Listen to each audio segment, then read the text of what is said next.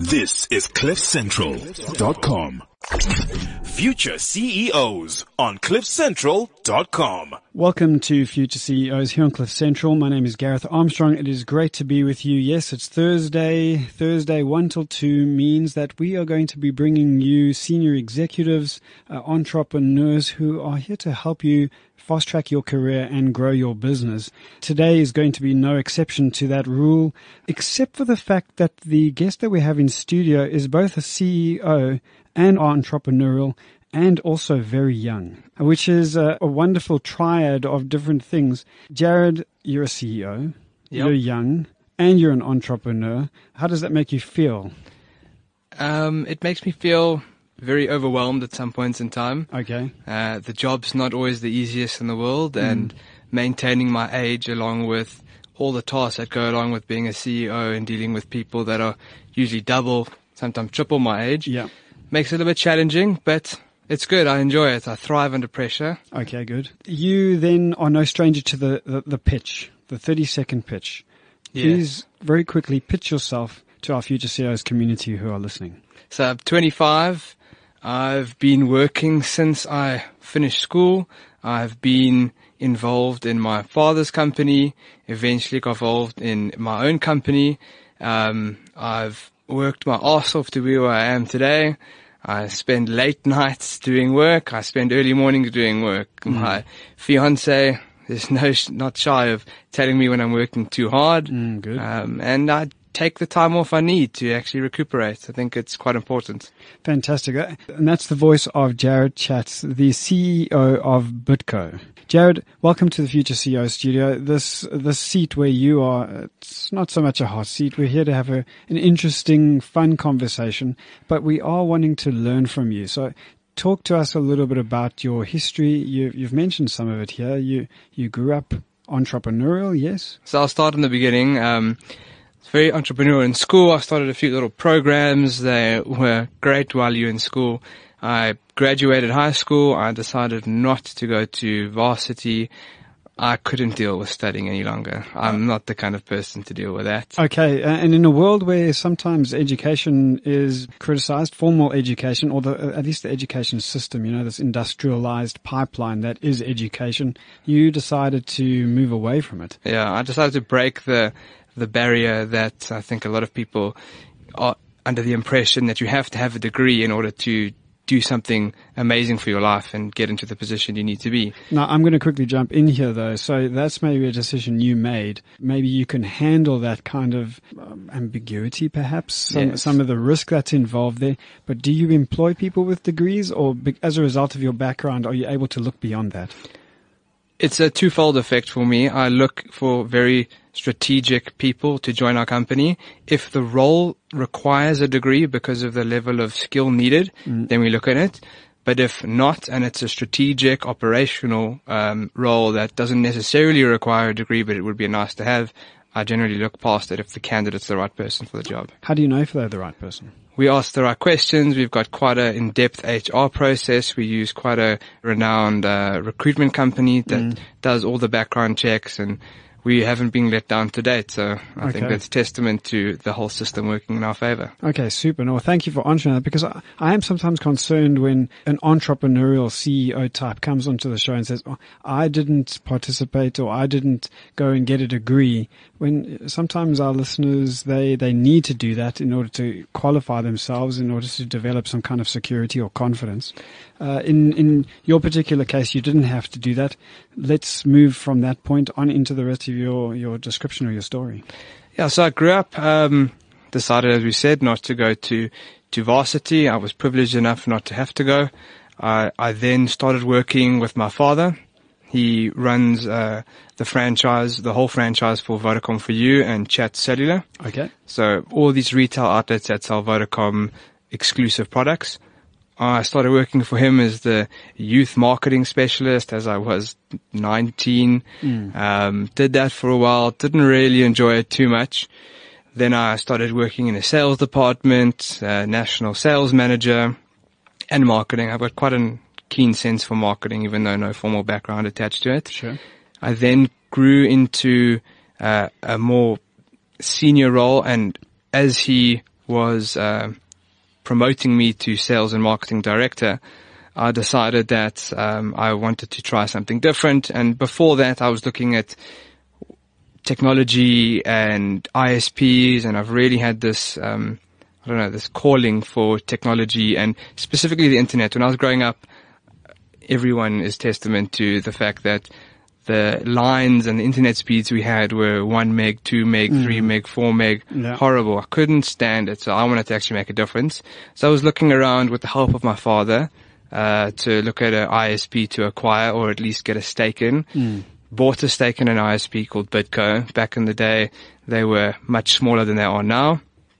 And then I just started working out of Bitco as the commercial director.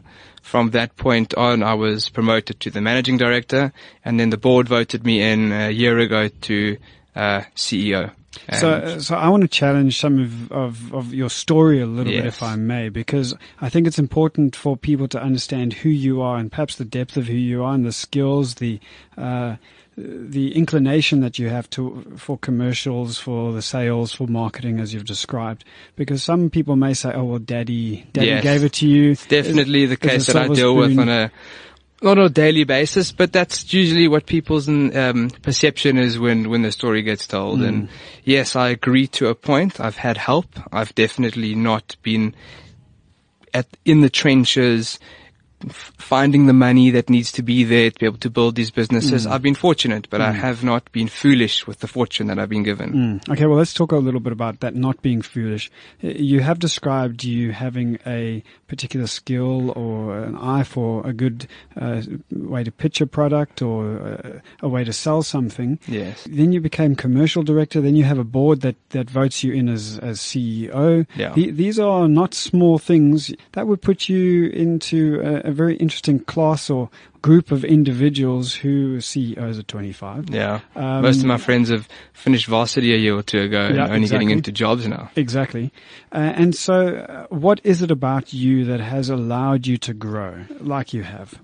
Why did you move through these different levels so very, very quickly? Hard work, determination. I wanted to be the CEO. I wanted to run the company. I have the aptitude to run companies. I feel that I do. I feel that I've done a really good job in the last year running as CEO. Also, when I was growing up, it's quite a story between me and my father. I was 13, 14, 15, and my dad used to come home every month with his financial board pack of exactly the earnings of the company, revenue, balance sheet, bad debt, and used to give it to me, and he used to read it through with me. And from that point in time, I was intuitive. I understood how balance sheets worked. I understood how income statements worked. I did accounting in high school.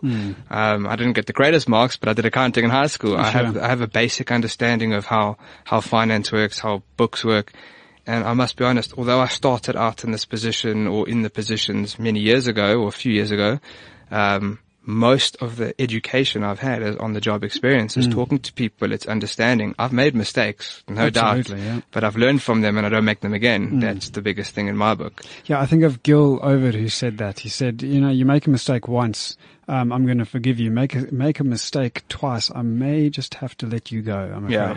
And so, a number of CEOs and founders have said that in different ways, that you must fail fast, fail quickly, and try and fail as cheaply as possible as well. Definitely, I agree with that. So let's talk about one or two of those failures if we can. Be vulnerable, share with our community. You're maybe just one of the biggest struggles that you've had over the last short period that you have been CEO.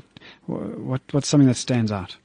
My biggest struggle that I deal with is not like really a personal one, but I really hate, I know it's a strong word, but I really hate it when employees who've worked for me or work underneath me or work for any one of my executives resign. I really feel that they should come talk to their, call it executive or line manager, and discuss it. I've had some good employees leave under bad reasons, things that can be resolved, and it grates at me. It's like, I know I can fix it.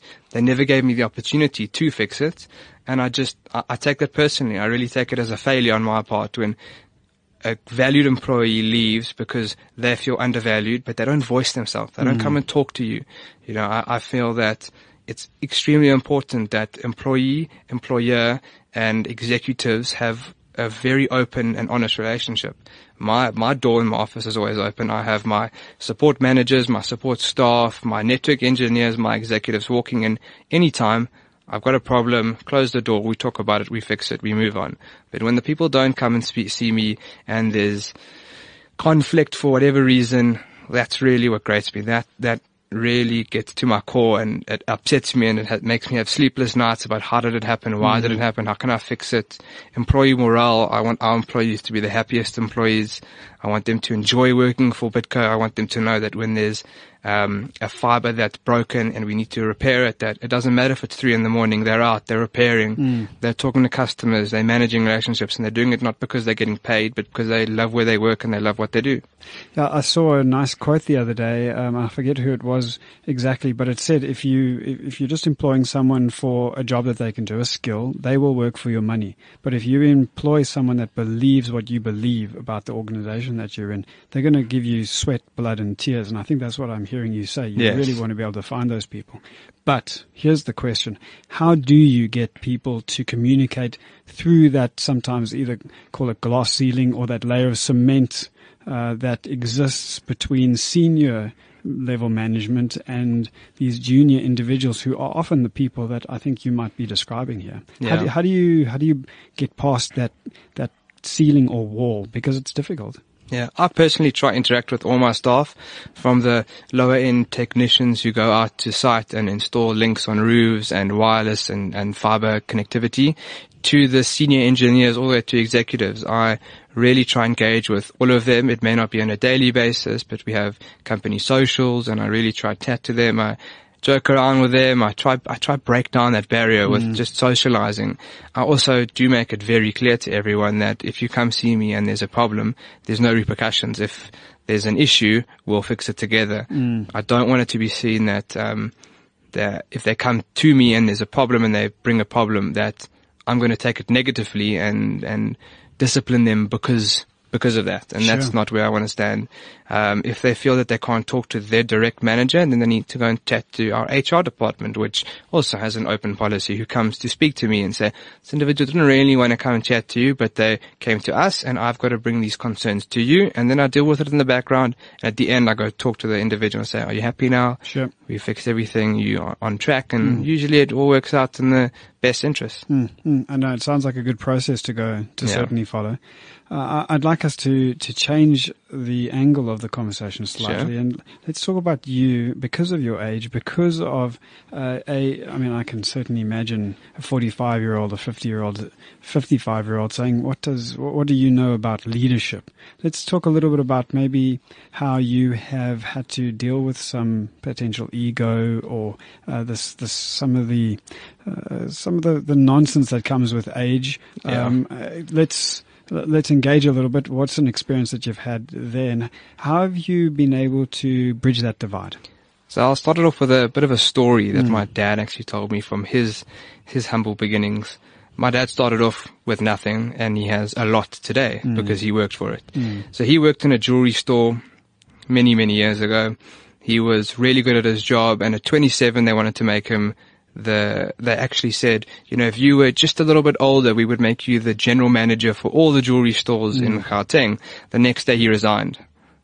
His boss was like, well, we just gave you the biggest compliment. He goes, if my age is the reason you won't promote me, not because of my work, then I'm definitely working in the wrong industry and for the wrong people. And that's the way I've kind of lived my life. If people challenge me based on my age, I give it right back, and I work, and I'm harder on myself than I think most people are than other people who are harder on me.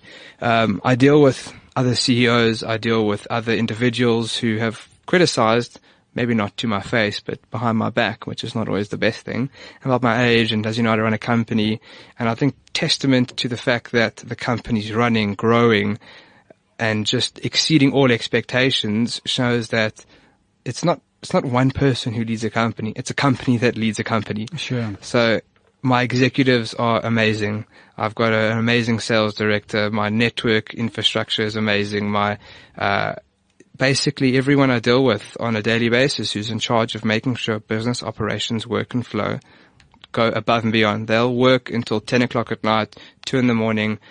They'll get into work early. And I think that's the biggest, call it grace that I've had, that I've got this amazing team that firstly voted me in because they trusted me. I was 24 when I was voted in. I had 2 years of experience in the company. I was a shareholder who bought in. Sure.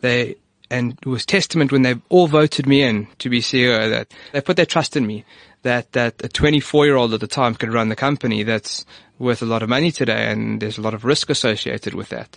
So I think it's just about overcoming that sense of don't worry what other people think about you. Just do the best you can do in your situation and surround yourself with good people who can help you, because there's no ways in the world I could run the company with just me being the leader. There needs to be guidance from other employees who've got more experience than I do, and I'm happily listen to everyone's advice, criticisms, and I decide if I want to go with it or kind of mold it all together and do my own way with some of their advice. And that's just how I've been able to do things. I lean on my father when I need to. I lean on my executives when I need to. And then I'm the person who has to make the tough decisions at the end of the day if I follow one way or another way. And, when you run a company and the company succeeds, everyone's clapping, or when it fails, everyone's not clapping. Yeah. And often they're looking upwards. Yes, they don't look down. They don't look at the engineer who crashed the network. They look at the CEO who never put the right people in place to make sure it doesn't happen. Sure. Yeah. So let's then talk about your leadership specifically. 3 pillars of CEO leadership that is working for you as you currently are sitting here across from me here in studio. 3 pillars of CEO leadership. Open communication. Okay. Trust. And fun. I think I'd like us to explore trust and fun, if that's all right. Because sometimes it's difficult, especially when you are a lower level employee, to say, well, I'm actually having fun at work. How do you bring fun into the workplace? How do you do that? How do you get it to flow all the way through the organization? Because maybe in senior executive level, you can, whatever it is that you would do to have fun, but sometimes that doesn't filter down. How do you do it across the organization? So we've embarked this year specifically on staff morale upliftment to make sure that the lower end staff, as speaking about, actually feel that the fun that they've been looked after and that they're valued. So fun and valued kind of go hand in hand, because if you're having fun, you feel valued, and if you feel valued, you're having fun, in my view. So we put together some staff incentives regarding like performance bases. So if you do well, you don't just get rewarded with a bonus at the end of the year. You can get rewarded during the year. We've got a canteen. We've got vending machines. We've got very different like tax benefits. So we'll do all your tax returns. So we've got guys that we pay a fee, and then all the staff can send all their tax related inquiries to people, and they will do all your tax returns. So no one has to struggle and think about how do I e-file this thing for myself. We do quite a bit. We do birthdays. We publicly announce everyone's birthdays to the whole company. We give gifts to people on their anniversaries. We generally try to hold socials between departments. So, for an example, project and technical are going out on Friday this week, going out on Friday this week, and they're going to do a cook-off. So they're just going to go buy groceries, go somewhere in North Riding, I think it is, and go do a cook-off in this industrial area. And they're just out the office for the day, and work carries on. If there's an emergency, there's a vehicle there in case they need to run out to a client. So we make sure that things are looked after and that they don't feel like that they work like workhorses all day around, dragging a bag of cement around the complex, just to like fulfill time. Yeah, exactly. So we're flexible. Like, if people come talk to me and they need assistance, financial assistance, if they need time off because they're overworked, I'm all ears, and usually all my executives, and we don't stick to, you work 8 to 5. If you've worked one night because there's a failure and you've been up till 2 in the morning, come in at 3 in the afternoon or come in at 12 in the afternoon so that you can get some work in, but we don't expect you to work the whole day because you've just been working the whole night. Well, I mean, it speaks to the open communication that you have just referenced. Plus also then, it sounds like you're trying to strip away some of the bureaucracy that exists in other organizations, and I appreciate that. Let's quickly talk about trust. Yeah. Now, the best definition of confidence I ever heard, so you having confidence in me or myself having confidence in you, is this idea of trusting in processes that work or that produce results. So you'll have confidence in me if the processes that I use produce results. And that's where trust actually resides, in the process, a proven process. What would be your definition of trust? And then also, how do you then build that throughout the organization? I'd say instead of a definition, I'll give you an example of how I feel trust works. If an employee comes to me with a problem and I need to resolve it, then I will do whatever I need to do to resolve that problem and make sure that they feel that the problem has at least been resolved or attempted to, or there's an in-between ground that's happened. And I also trust in the processes, as you said. If I give someone a task or they ask me to do something and I can't and I don't fulfill it, or they don't fulfill their task, then the trust relationships kind of withering away, because if I can't trust you to do your job, then I'm never going to give you a task. And if you can't trust me to fulfill what you've asked of me, if you ask me to please have a look, I'm struggling in this area, I need some assistance, and I say, yeah, I'll help you, and I just never help you, then you're not going to come talk to me again. Then that trust relationship is gone because you don't believe what I say and I don't believe what I give you is going to actually get done. Have you experienced this? Is there a personal element to this idea of trust? Because you said trust very quickly. It seems like it's very important to you. Yeah, I've had individuals break my trust, and it's not something I take lightly. I give my trust openly, and if I had to break trust, I would feel extremely upset as an individual, because I base it as one of my core values, trust. And I've had people break their values towards me, or their trust values towards me, and it's not a great thing to deal with. And when you've lost trust, it's very hard to build it back up. How would you go about repairing trust? So let's be you as the person that has broken trust. What would you do? How would you do it? If I'd broken someone's trust, I'd firstly go to them and say, is it possible to repair it? Firstly, if their mind's made up and it's not possible, then we peeing in the wind. Yeah, exactly. You're fighting against a losing battle. Yeah. And then at that point, we both need to decide where we want to go with this. Do we want to carry on working together? Do we want to part ways and amicably move aside for the next person to come in? And if it is repairable, then I would ask them, okay, what do you need next? What can I show you? How can I show you? Because I don't think it's just about, do you trust me? Yes, I do. No, in my view, trust is earned, and it's almost bought. It's like, what can I show you that I can do that will show you that you have trust in me? So yeah, I need you to do this for me. I really would like some help. Yeah. And if I fail again, then yes, trust is broke. But if I can prove that I'm willing to go above and beyond and make it happen, then I think the trust starts to get earned back. No, I appreciate this consultative approach that you seem to have to a lot of the interactions that you're a part of. We're running out of time very, very quickly. How do you, who says you're not really academically inclined, how do you develop yourself on an ongoing basis? The people I surround myself with, I must be honest. I haven't got a law degree, but I've got an amazing lawyer on retainer who picks up the phone, talks me through legal contract, talks me through this, and I've got to a point now where I start drafting clauses, send them to him to check, not now the other way around where I say, I need something done this way, please help me. My academic kind of knowledge comes from the fact that I just try to learn on the job. I really put every effort into knowing what we do, how we do it, learning the processes from the ground up, surrounding myself with the people who are willing to impart knowledge, and asking questions. I ask a lot of questions to a lot of engineers, a lot of staff. Like I said, at 25, I don't know how to program a fiber link so it delivers 100 meg services at your office, but I know the people who do know how to do that. But I need to know the underlying infrastructure, how that works, if something fails, what to change. So I ask the right questions, I surround myself with the right people, and I study up online whenever I get a chance and I don't know something and I'm maybe too afraid sometimes to ask because it might show my age or my inexperience, I'll look it up online. I'll try, find the best possible piece online for the information. I'd love to go and study further at some like business college, but I don't have time. I'd love to do like some evening course just to like better my skill set. But because of the position I'm in, it's just impossible.